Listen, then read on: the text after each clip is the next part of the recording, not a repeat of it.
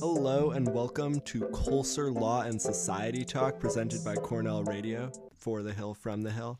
My name is Max. I'm a sophomore in the ILR school, and I'm joined today by...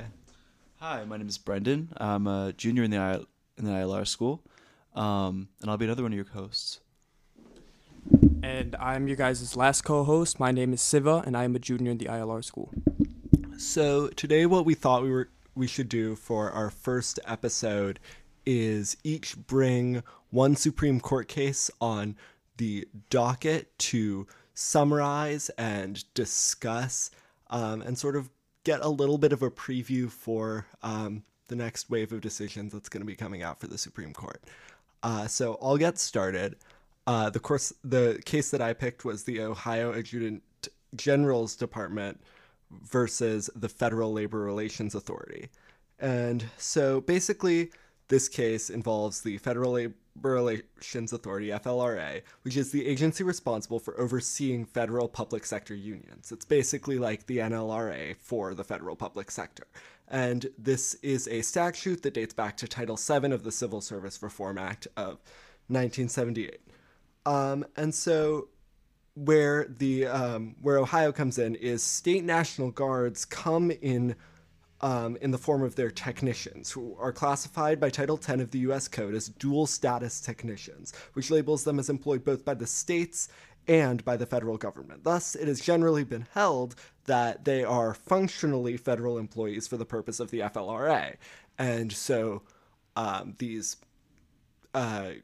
state militia technicians have unions, and they've been in collective bargaining agreements with states pretty much since the inception of the Civil Service Reform Act. So in 2014, the Ohio National Guard's union contract expires, and Ohio claims to be continuing to negotiate with the aim of getting a new collective bargaining agreement. But in 2016, they issue a memo seemingly rejecting the notion that they are bound to negotiate with the union. And they begin terminating union dues reductions. And so then in March and April of 2017, the union files complaints with the FLRA, and the Guard responds to the complaint by admitting certain facts but denying that they denied the statute, that they violated the statute by saying that it didn't constitute an agency, and that the technicians didn't apply as employees under the statute. So basically, they are arguing on multiple fronts that they're not federal agencies and that their technicians don't apply as employees under the statute. So an administrative law judge denies the Guard's motion for summary judgment and essentially found that both of those claims were untrue, as has sort of followed with the precedent since 1983 that these technicians are covered under the FLRA. The Guard appeals the motion, and it goes to the Sixth Circuit Court. The Sixth Circuit Court rejects the Guard's claims that the FLRA didn't apply to them. And then the Guard also, in the Sixth Circuit court case, is arguing that basically any regulation is unconstitutional because they interpret the militia clause of the Constitution as granting authority to the state in any case where the Guard isn't called into active duty. And this extra constitutional argument was rejected by the Sixth Circuit Court.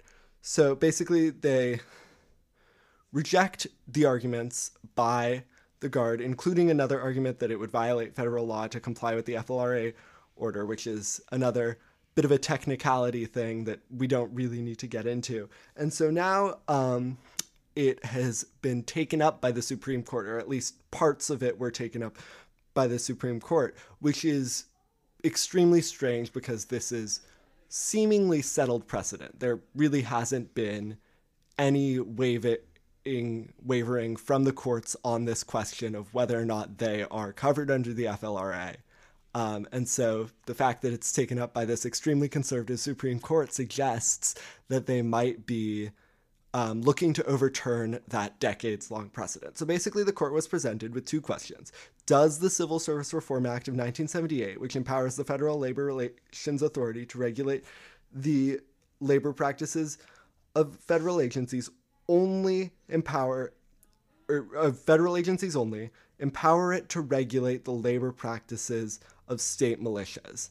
And so that's the question that the court ended up taking up. And then the second question, which is the constitutional question, does the Militia Act only give the federal government authority in case of active duty? That they rejected. So we aren't going to be seeing any debates about the Militia Act. We will be seeing debates about the Civil Service Reform Act of 1978.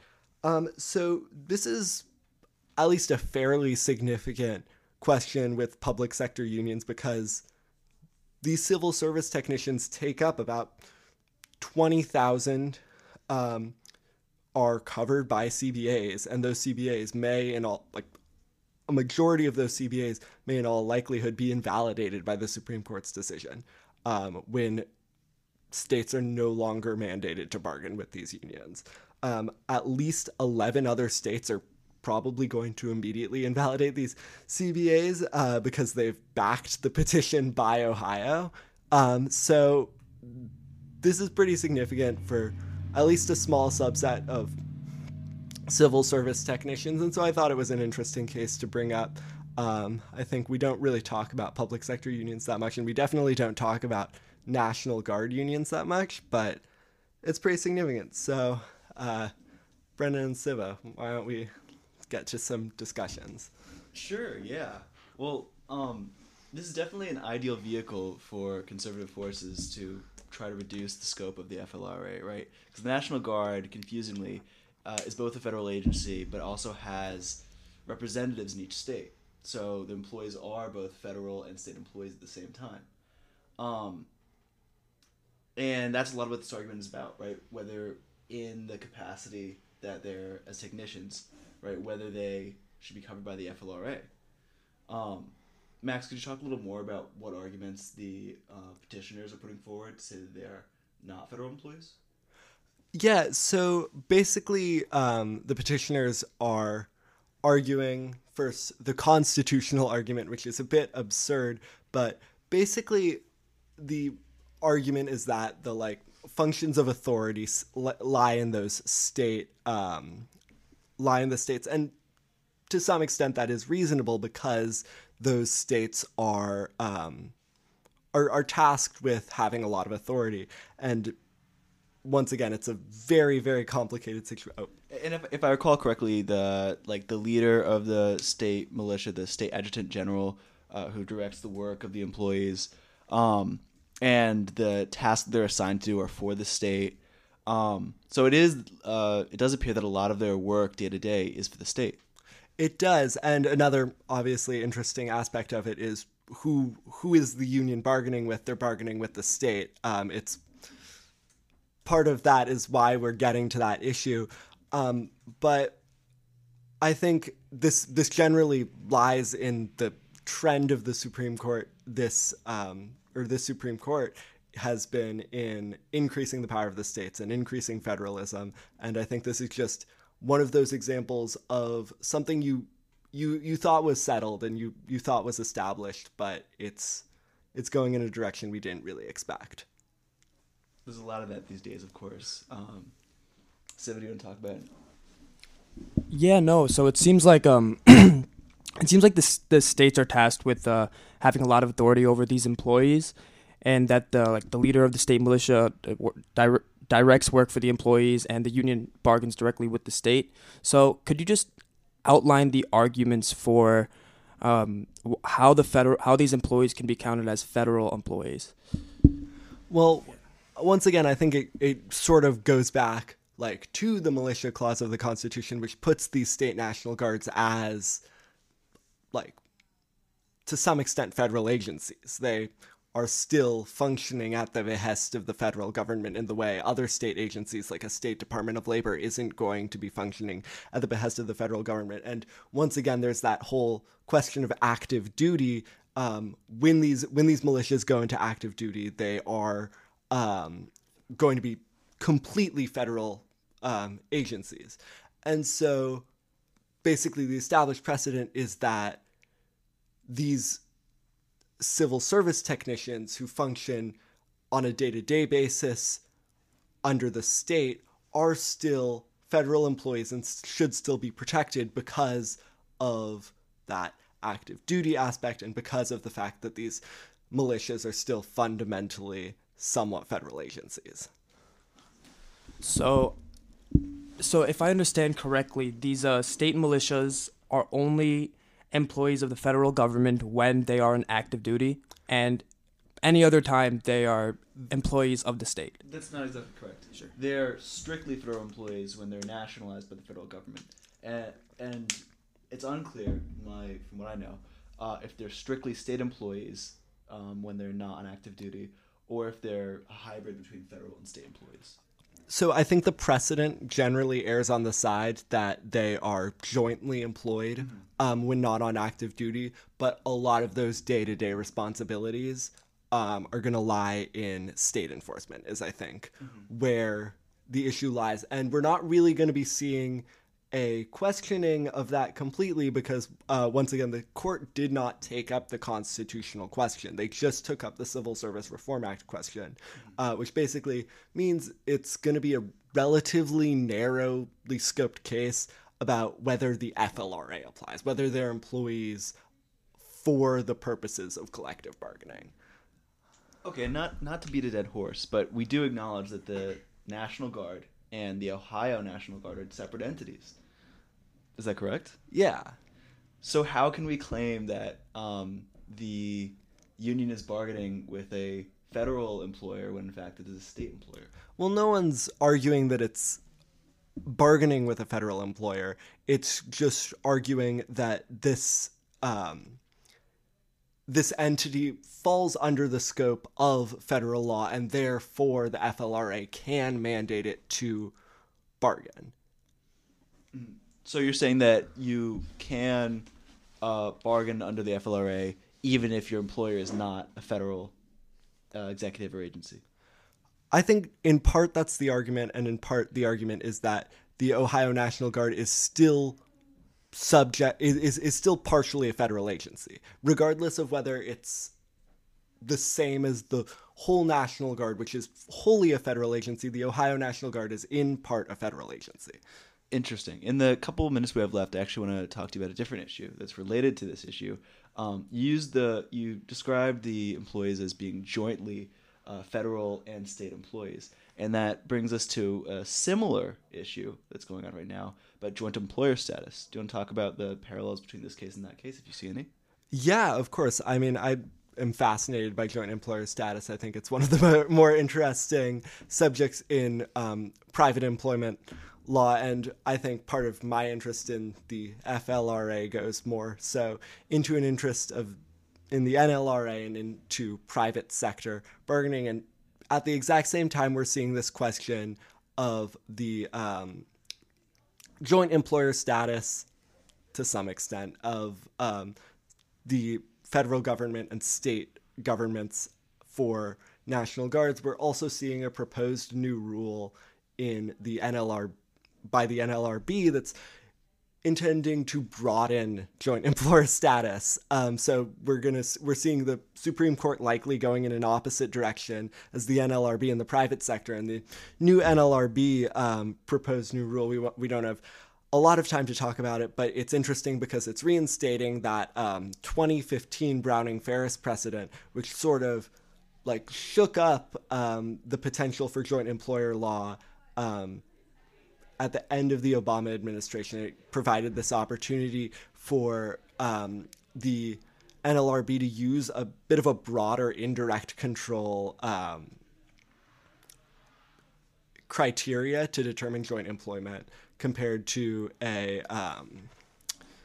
the historic direct control argument that was used. And then obviously 2015, you see 2 years later, the Trump NLRB starts to dismantle that and then completely dismantles it. And so now you have a proposed new rule that's reestablishing it.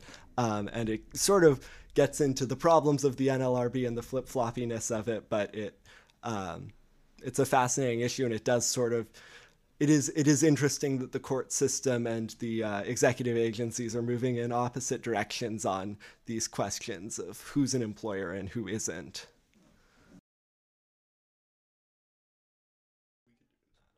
joint employer status is really interesting, and I definitely plan on doing more research about the idea of workers having multiple employers. My case is about election law and states potentially having plenary power over deciding redistricting maps.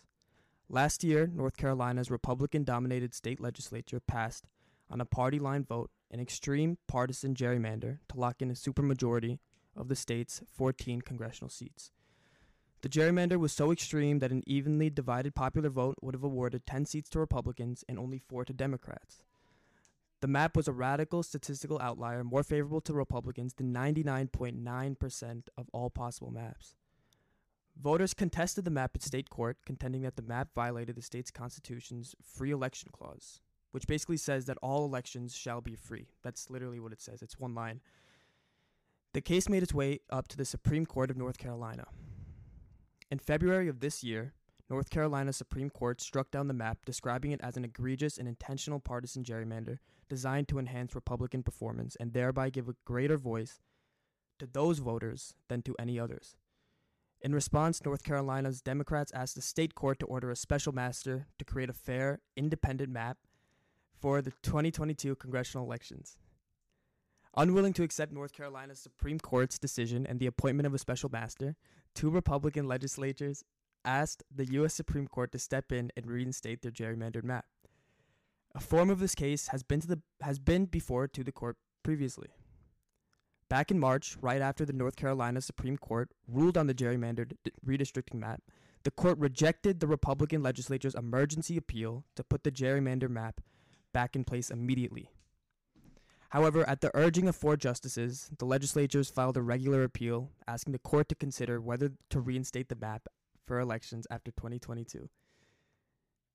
So, in June, the court agreed to take up this case. Now, to talk about each side's arguments. In urging the Supreme Court to reinstate the gerrymandered congressional map, the North Carolina Republican legislators are relying on the highly controversial Independent State Legislature Theory, or ISL. ISL is a reading of the federal constitution that would give state legislatures broad authority to gerrymander electoral maps and pass voter suppression laws. But what exactly is ISL, and how are the gerrymanders in North Carolina using it to reinstate their redistricting map? Well, when it comes to independent state legislature theory, there are 2 relevant clauses in the United States Constitution. One is the Elections Clause, which reads, "The time, place, and manner of holding elections for senators and representatives shall be prescribed in each state by the legislature thereof." But the Congress may at any time by law make or alter such regulations. So notice that in that language, the Constitution prescribes the manner of holding elections for senators and representatives to be the sole authority of the state and the state's legislature thereof. And the second relevant clause says that each state shall appoint in such manner as the legislature thereof, again the same wording, may direct a number of electors. So proponents of ISL read these clauses to mean that state legislatures have plenary power over how to appoint electors for federal elections. Extreme forms of this theory posit that even state constitutions cannot take this absolute power from state legislatures. Now, if this theory prevails, then the Free Exercise Clause in North Carolina's Constitution will not affect their legislature's power to appoint electors any way they want. The defendants in this case reject independent state legislature theory and instead subscribe to the traditional interpretation of the word legislature. The long-running understanding of the word legislature, they claim, refers to each state's general lawmaking process in its entirety, including all the normal procedures and limitations. So, for example, if a state constitution allows legislation to be blocked by a governor's veto or a citizen referendum, as some states' constitutions do, then gerrymandered maps can also be blocked through the same means, and state courts must ensure that laws for federal elections, like all laws, comply with their state constitutions. The defendants also claim that state Supreme Court's Free Elections Clause, which mandates that elections shall be free, gives the judiciary the power to review redistricting proposals, ensuring they are indeed fair and constitutional. So, in all, Moore v. Harper presents an opportunity for the Supreme Court to finally rule on the long-standing debate over state legislative authority in federal elections. The implication for this case are enormous. If ISL is upheld, highly partisan redistricting lines can be drawn within states without any judicial review by courts or executive review in the form of, say, the signature of a governor. However, is this the right interpretation of the United States Constitution's relevant clauses? What do you guys think? I sort of want to start by approaching this from, I guess, a more recent news standpoint. I think we all have the midterms on our mind, and one of the biggest stories of the midterms was obviously the disastrous New York results for Democrats, and that came as a result of Democratic attempts to gerrymander the hell out of the state that were also similarly struck down in state court in the exact same manner. So I guess I'm curious how you think Democrats are going to approach a decision that fines for ISL, and whether you think this is going to ultimately result in just extreme gerrymandering on both sides. I know California has independent redistricting. Maybe we see that start to go away and we just start to see the same results just happening in different places. Yeah, great question. I actually wasn't even aware that California had independent redistricting, but I was aware that New York this past midterms faced pretty harsh failures in terms of garnering the Democratic support that they wanted. But if the Supreme Court were to rule on this case, Moore v. Harper, that gerrymandered partisan maps are completely constitutional within the meaning of and are within the meaning of the United States Constitution, I actually think that both parties would be okay with this. You know, you'd have a state like North Carolina, that a Republican-controlled legislature that would be fine and happy creating their own gerrymandered Republican map, the same way that you'd have a state like New York creating its own democratically gerrymandered map. Wouldn't it really come down to a calculus on the part of both parties as to who would win every, subsequent election based on how the states are right now? Yeah, but if you look at a state like New York, for instance, whose state assembly has been blue for the longest time, I think there's some states that would be pretty happy if they had plenary power over determining the status of their redistricting maps. So, do you think that the Democrats would be as aggressive as Republicans in gerrymandering? I know that you said that the specific map that they drew was 99.99% more favorable than any other map, or more favorable than 99.9% of any other map. Is that right? Yeah, which is quite right. impressive in the first place.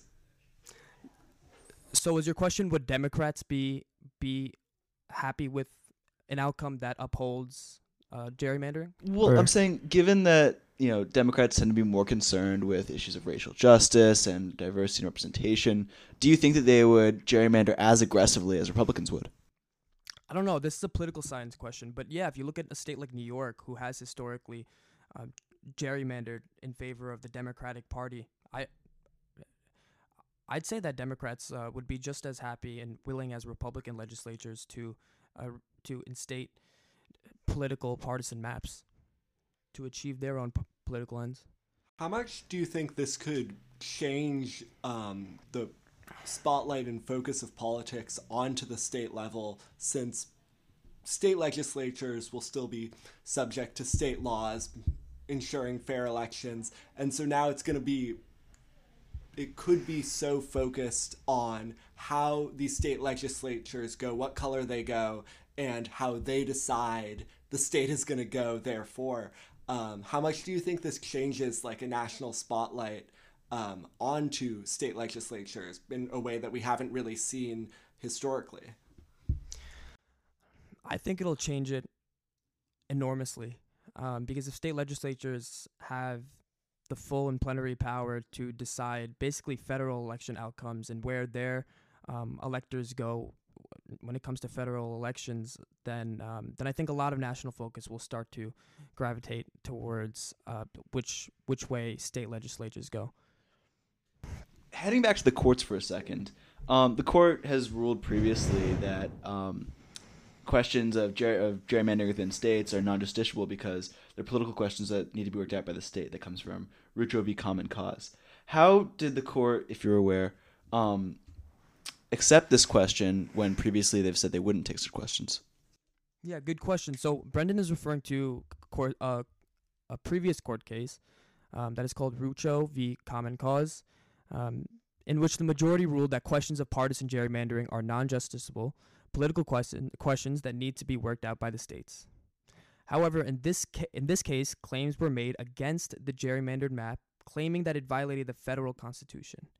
In Moore v. Harper, the defendants are also making the claim that the gerrymandered map violates North Carolina's own state constitution. Rucho v. Common Cause only rules on political questions that are admissible under the scope of the respective state constitution. When it comes to gerrymandered maps respecting state constitutions, the controlling precedent is a case called Smiley v. Home, where justices ruled that state legislatures must operate within the boundaries of their state constitutions. If that makes sense. That makes enough sense. I could try to restate it if you want. Or could you try to clarify that? Yeah. Rucho v. Common Cause, the majority did rule that questions of partisan gerrymandering are non-justiciable political questions that need to be worked out by the states. However, in Rucho, the ruling was based on a question that was permissible under the respective state's constitution, whereas in the case that we're talking about now, Moore v. Harper, it is argued that the question before the court is actually not permissible under the state's constitution. If that clears any confusion. Yeah, okay. So basically, because in Rucho it was allowed under the state constitution, the Supreme Court didn't really care. It doesn't matter. It being the gerrymandering. The gerrymandering. But because in Moore v. Harper, the North Carolina Supreme Court has said not allowed, that's the significance that makes this. Exactly. Yeah, Rucho wouldn't be the controlling precedent. A case called Smiley v. Home would be the controlling precedent, which ruled that state legislatures must operate within the bounds of their state constitutions. Awesome. Perfect. Yeah.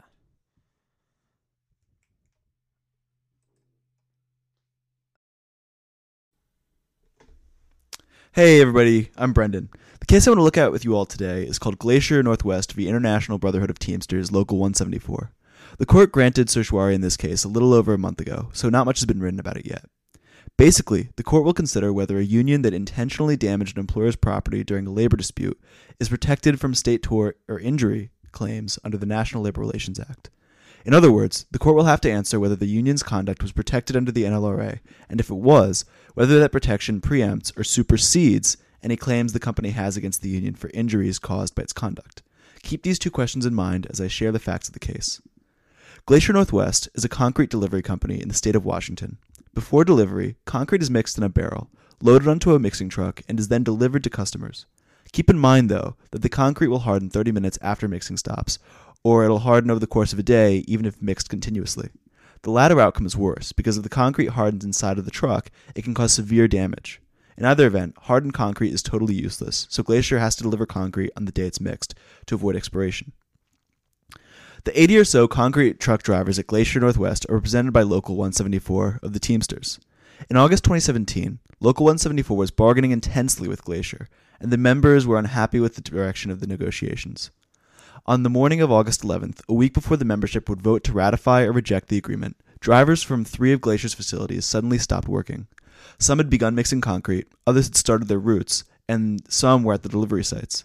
Within an hour, all of Glacier's trucks had been returned, some holding partial or full loads of concrete. Glacier was able to remove all the remaining cement from the trucks, preventing damage to the equipment, but all concrete that was mixed that day was wasted. A few months later, Glacier sued Local 174 for the torts of damage to property and the driver's alleged conspiracy to commit said damage. In response, the union filed an unfair labor practice complaint with the National Labor Relations Board, alleging that Glacier had retaliated against Local 174 for engaging in protected strike activity, and that they had filed a baseless, federally preempted lawsuit against the union. a Washington trial court dismissed Glacier's claims. Then a Washington appeals court reversed the dismissal, and then a Washington State Supreme Court reversed the appeals court. As I mentioned at the beginning, the question that the courts struggled with, which the Supreme Court has been called on to answer, is whether the union's conduct is protected under the National Labor Relations Act, and if it is protected, whether such protections preempt the state-based tort claims. I'm going to deconstruct these questions separately, considering the arguments of both parties. So, the first question. Before we get to the first question, let's just do a little review, because that was a lot of facts I just gave you all at once. Basically, a union of concrete truck drivers struck against their employer prior to the ratification of a new labor contract and ended up wasting some amount of the concrete by doing so. The employer is suing them, based on state tort law, for wasting the company's concrete, and the union argues that the activity is protected, and that federal labor law supersedes the state tort claims. All right, let's get into the two questions that the court will address. First, was the activity protected under Section 7 of the NLRA? Section 7 of the NLRA protects, among other things, the right to engage in concerted activities for the purpose of collective bargaining.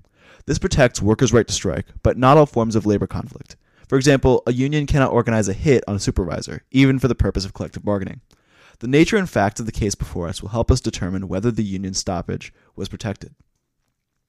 So, the union and the company agree that precedent for this case is primarily established by San Diego Building Trades Council v. Garmin, a case from 1959 where the court held that when a union's activity is arguably subject to Section 7 of the National Labor Relations Act, state and federal courts must defer to the exclusive competence of the National Labor Relations Board. What does that mean? Basically, the National Labor Relations Board is tasked with setting the boundaries of the protection of the National Labor Relations Act. So if a court has to decide whether Section 7 whether activity is protected by Section 7, they just have to assess whether it's arguably protected, not whether it would factually be definitely protected. And if it is, then typically the National Labor Relations Act would supersede state tort claims. So generally, to get a little more into strike activity, union strike activity is protected under Section 7. So at first it seems okay, they were on a strike, why wouldn't it be protected? However, when strike activity causes damage, like the cement that's lost from the driver strike, it's a more complicated matter than that.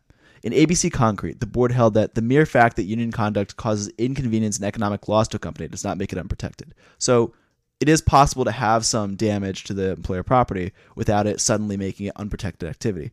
For example, in Leprino Cheese Co., the board ruled that a cheesemaker's walk-off was protected even though the cheesemaker's walking off led to spoilage. Same would happen in a milk factory. If the milk factory workers leave in the middle of production, milk might spoil. There are limits, though, to how much damage a union can cause to the employer. In Bethany Medical Center, the board ruled that to remain protected, employers must take reasonable precaution to protect the employer's plant, equipment, or products from foreseeable imminent danger due to the sudden cessation of their work. The union says, in this case, that by returning the trucks to Glacier and leaving the mixers running, the employees took reasonable precaution to protect the Glacier's property from being damaged. The Washington Supreme Court found this persuasive, but the conservative Supreme Court the union faces next probably will not. But on the other hand, the company also has a compelling case against this activity being protected by Section 7. Well, not exactly. See, the case that's before us is whether the court can dismiss Glacier's claims. And when the court is questioning a dismissal of claims, right, such as the state tort claims of Glacier, a lot of states, including Washington, protect the plaintiff by saying that the non-moving party, the party that doesn't want the claims dismissed, the facts will be read in the light most favorable to them. In other words, Glacier's account of the events is the one that the courts are supposed to go by. By controlling the factual narrative, they'll be able to paint the union's actions as maliciously as possible. And according to Glacier, the union was malicious. They say that the destruction of the concrete was the intention of the strike rather than an indirect effect of it. And the court has held previously that in a strike activity that's intended to cause harm, as opposed to harm that's caused incidentally, is not protected. In the NLRB v. Fansteel Metallurgical Corporation, the court explained that the NLRA does not protect destruction of employer property intended to force compliance with demands. And then in an NLRB case, Marshall Care Wheel and Foundry, the board found that workers who had not taken reasonable precaution to prevent the destruction of employers' plant, equipment, or products were not protected by the NLRA. Thus, it's likely that the court will side with Glacier in saying that the activity was not protected. Even if it was, though, the employer still has an out because, well, first, right, let's just review. So if the National Labor Relations Act protects the workers' activity, normally it would preempt any state claims, so the state claims could be dismissed. However, there are two exceptions that the court created under Garmin v. Building Trades, only one of which is relevant here. And that exception is called the, is referred to as the local feelings exception, which basically states that if the state injury claim touches interests deeply rooted in local feeling and responsibility, the autonomy of the state courts is upheld in the absence of compelling congressional direction. This is so that's like a mealy-mouthed way of saying that if the protected union conduct offends deeply rooted state interests, the state tort claim can overcome the NLRA's preemption. The breadth with which this application can be applied is controversial. In Lodge 76 v. Wisconsin Employees Relations Commission, the court ruled that the actual or threatened destruction of property was a matter for states. In UFCW v. Walmart, a Maryland Court of Appeals held that the NLRA does not preempt a suit against a union for intentionally committing trespass. So there's some leeway either way for whether destruction of property would come under this exception. But of course, the court, given the makeup of the court right now, will probably favor the employer. The union, unfortunately, in its briefs, didn't even respond to this exception question, and so there's no argument to be made for it. The only real explanation for that is, unlike Glacier, which upgraded from its local state Washington law firm representing it in the state courts, went up to a nationally recognized law firm called Arent Fox and had three: a Washington-based lawyer, a New York-based lawyer, and another prominent lawyer from Arent Fox representing them in the Supreme Court. The union kept the same counsel from Washington State going into the Supreme Court, and it seems like they're woefully unprepared to take on Glacier and the powers that are assisting them in this case. Do any of you guys have questions or questions for discussion? Yeah, so I noticed that the union, at least in the court in Washington, the state court, used Bethany Medical and the board's previous ruling in Bethany Medical to say that their actions are protected. Bethany Medical, if I remember correctly, created a test called the reasonable amount of protection standard? The Bethany Medical Center